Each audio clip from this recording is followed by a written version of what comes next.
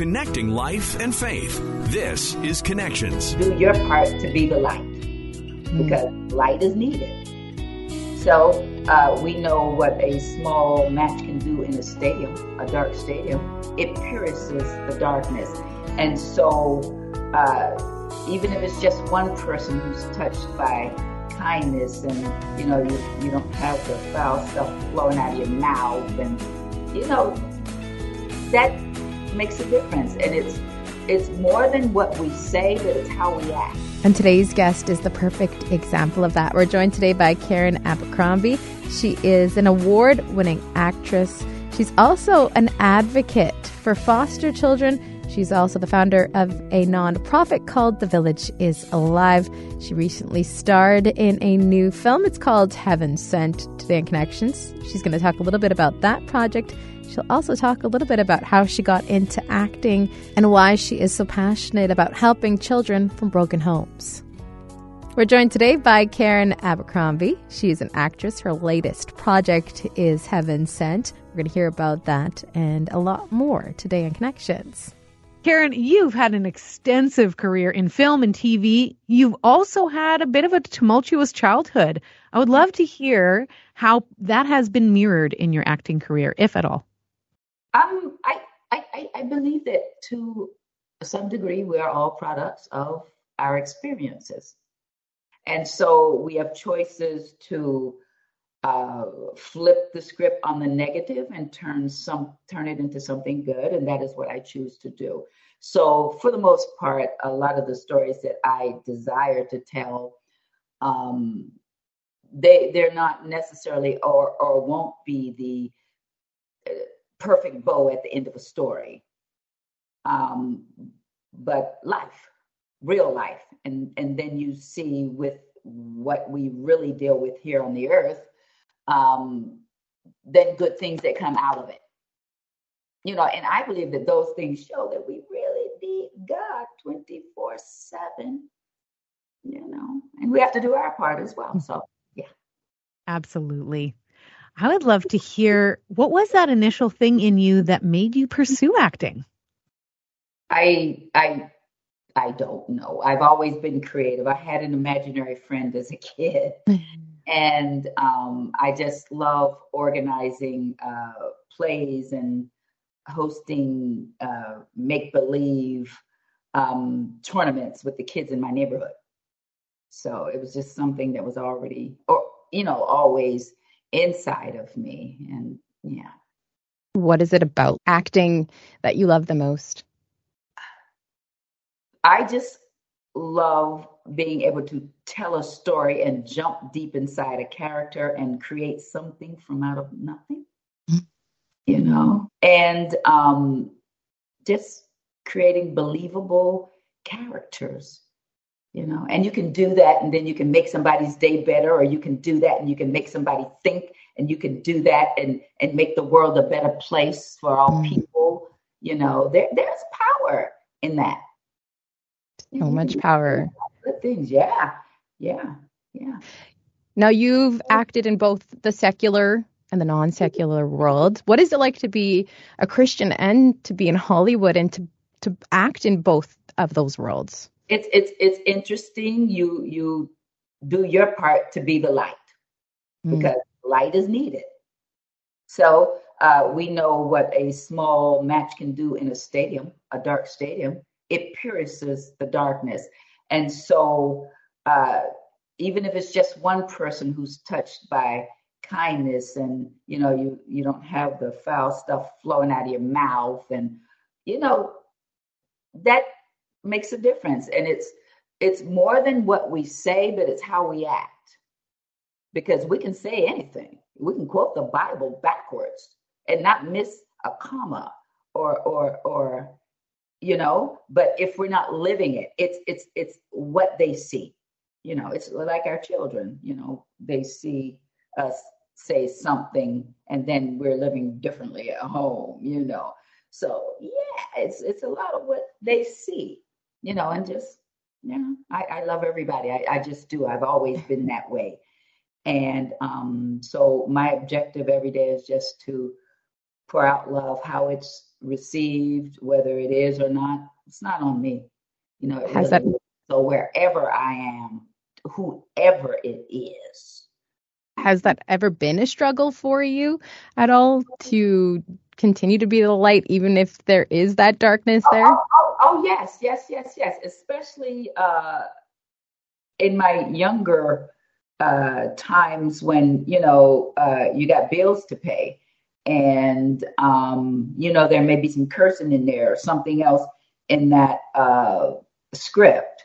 And then your thought is, well, at least I can go and be the light or whatever. But it is a temptation. And, many times we get offers and you can't read the script.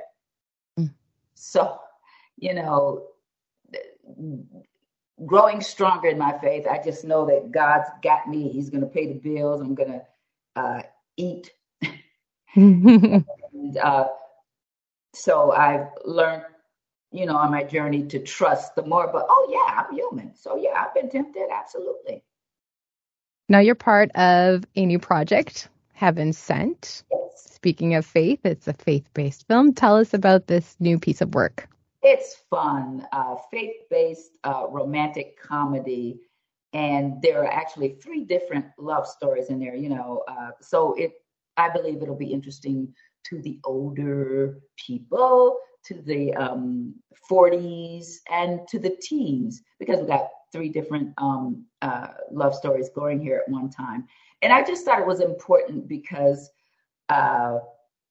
when you get older, you feel like, I'm single. Will I ever meet somebody, or do I deserve to have somebody, or whatnot? But I know for a fact, well, I'm married and I've been married for a long time, but I've got friends and they found incredible love the second time around, and so many do. So, and we can be romantic and fun and all of that, the older crowd. And then we've got another couple who things have gotten stale and they're drifting away. And so we watch what happens with them when they come back. Because, that happens a lot, especially when the kids leave the house. Mm. It's more than a notion because you spent all your time on that mommy duty. And your focus was, running that house, raising those children. So what happens when the kids are out the door? 2 strangers. So how do we navigate that mountain? And then new love with the young kids. So, yeah. Well, it sounds like a whole lot of real life. It is. But we can tell fun stories, and it is about real life, or the heavy hidden drama about real life, because everybody's living it. My character, she's raising her grandchild. There are a lot of people out there right now who were ready to ride off to the sunset, into the sunset, had all their plans. We're going to Italy, we're going here, and then something happens, and then they have to step in and raise their grandchildren. That's tough, it's rough, but it can be done. And so I wanted to acknowledge that group as well. And yeah. So we've got a lot going on here, and it's filled with fun and hope and silly, and I just hope it's very well received. Yeah, it sounds like, you have been married for a long time. Maybe your life doesn't exactly mirror this character, but is there parts of you that can relate? Good. When my son went off to college, I was like, ooh, who's that man over there? Talking about my husband. I was like, I still like it? Oh, what? So then you have to learn how to, bring the romance back, to start dating again, to find that common ground, and it's more than a notion, but it can be done. We're having a ball now. We are having a good old time. It's just wonderful. Dating all over again. That's so much fun. Fantastic. Yeah. We would love to hear, if you don't mind, shift off to a different idea for a second. You're part of a new nonprofit organization, The Village is Alive. Would you mind telling us a little bit about that?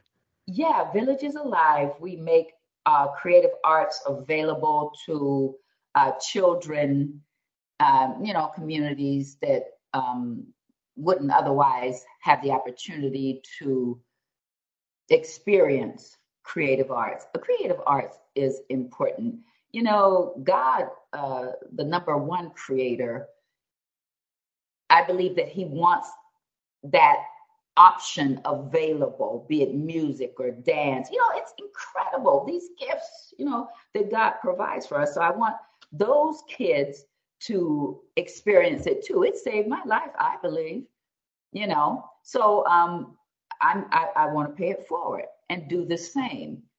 Kids today, because they don't even have to think really. They just wake up, they get on their phones, they ask questions, whatever on the computer, their little fingers are going, their thumbs going crazy. So a lot of their creativity is not being tapped into because they're being fed all of this information all of the time, So if I could have a little time with them and turn on those little engines that God has given them, and then they can connect up and be and do those things he's created us to do and be. Everybody's got gifts, but with that technology, they're not even realizing that they can. My boy, I had him when I was like 300 years old, almost as old as Sarah. I'm serious, ladies. I was on my knees for him for many years, and then God answered my prayer. So anyway, I'm 66. I've got a 27-year-old son, and girls, I gave him pots and pans and boxes. It was my sister that gave him the Game Boy and all that stuff. I was like, no, give him this, that. He's a robotics engineer up in Boston right now. Wow. A good kid too. Loves the Lord. Just a good human being. But those boxes and pots and pans, they get those minds going, and a lot of the classes I teach, I give them these objects, and then they have to create. And how many different ways can we use this object? What else does it look like? Make us believe that this is something different and its use is completely different, And then they get so excited when they're using their minds, and it's like, wow, I can, I'm mine. Yeah. And that was going to be my question. Like, what is it like to watch their little brains just go on and watch all that creativity pour out? Me. I'm screaming and shouting. They've gotten used to that because when I get excited, they know Miss Karen. Woo, she's excited. So after I've scared them the first few times, we go, woo, oh my gosh. Then they're waiting to hear that. So they know that they're cooking. They're on fire. It's happening, And I make a safe place for them to be able to just be creative and be themselves. Yeah. Obviously, the response then has been great, judging from what you're saying. It's been wonderful. A lot of the kids, some of the kids I had are working in the business. Some are just doing something completely different, but they are confident communicators, and they're more apt to deal with an issue, stop and think about it instead of off the cuff like that. And so it makes it harder to pick up a gun because there's a thought process that takes place before you just react, so yeah. Speaking of kids and children, you're also an advocate for foster children as well. Tell us a little bit more about that. Like I said, I was like 200, or did I say 300 when I had my first son? Around that age, and in there. So we fostered after my son came because I wanted him to experience that, and we had time and space and stuff that we could share, and love, an open door, and all of that. So wanted to do that and did it until probably till he went off to college. Actually, that last placement, we were trying to do a foster adopt, but the little girl, she just didn't adjust. She had a whole lot of stuff going on that she just couldn't get over. So she ended up going into a therapeutic placement, but it was wonderful too, because then she would reach out and want to come back, but we could, but so even that, it lets you know she felt love, but she had some other stuff she had to be able to work through, you know? Yes. So, yeah. Going back to Heaven Sent, why should people watch this new film? It's clean, it's fun, it's silly, it's poignant, and I believe there's stories about forgiving, and it will speak to a large demographic. Yeah. And they could just watch it with the whole family. You know. Doesn't get better than that, does it? For those who are interested in checking out Heaven Sent, want to learn more about your career, how can they go about doing that? I'm on Instagram, Real Karen Abercrombie here. I've got a website, KarenAbercrombie.com, and I'm on Facebook too. I've got 2 different pages, an actress page and just a regular, hey, how you doing page. Well, Heaven Sent, it's on PureFlix now, worth checking out. Thank you so much for joining us today. Thank you. And thank you so much for joining us and for listening today. Don't forget to subscribe, to rate us, and to leave a review. We'll talk to you again on Connections.